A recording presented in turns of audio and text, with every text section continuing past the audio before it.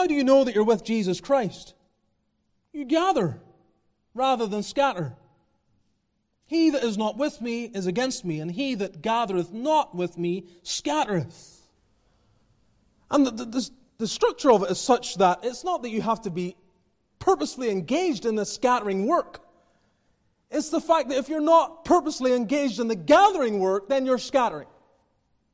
In other words, there has to be a positive evidence. It's not just that the Lord Jesus came into the world so that people stop scattering, actively opposing.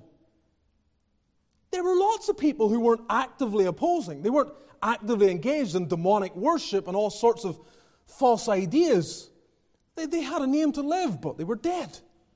And that deadness was sufficient so that they're scattering, because they're not gathering. Now, beloved, I was reading this and thinking about it, and I was convicted.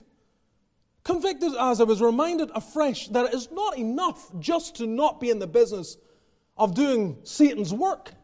You're doing Satan's work. You're opposing Christ if you're not actively supporting the purpose of our Lord. You have to be gathering. If you're not gathering, you're scattering. And Jesus says this is what it means. This is what it means to be with me. Are you with me? You know, if you're out in a battle in an army, and you're a soldier there, and you said, I'm with you, General, I'm with you.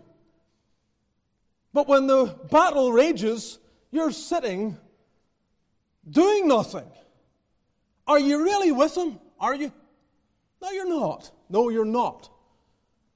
And that's the imagery. You can't say I'm on the right side, so I'm not over there, therefore I'm okay.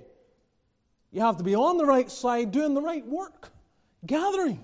Beloved, if you're not gathering, if you cannot see that men, and this goes to what we were dealing with on Wednesday night, if you cannot see that men perish and have a burden for their souls, are you really Christ's? Spurgeon had it right about if you're not going to the mission field, then you are the mission field.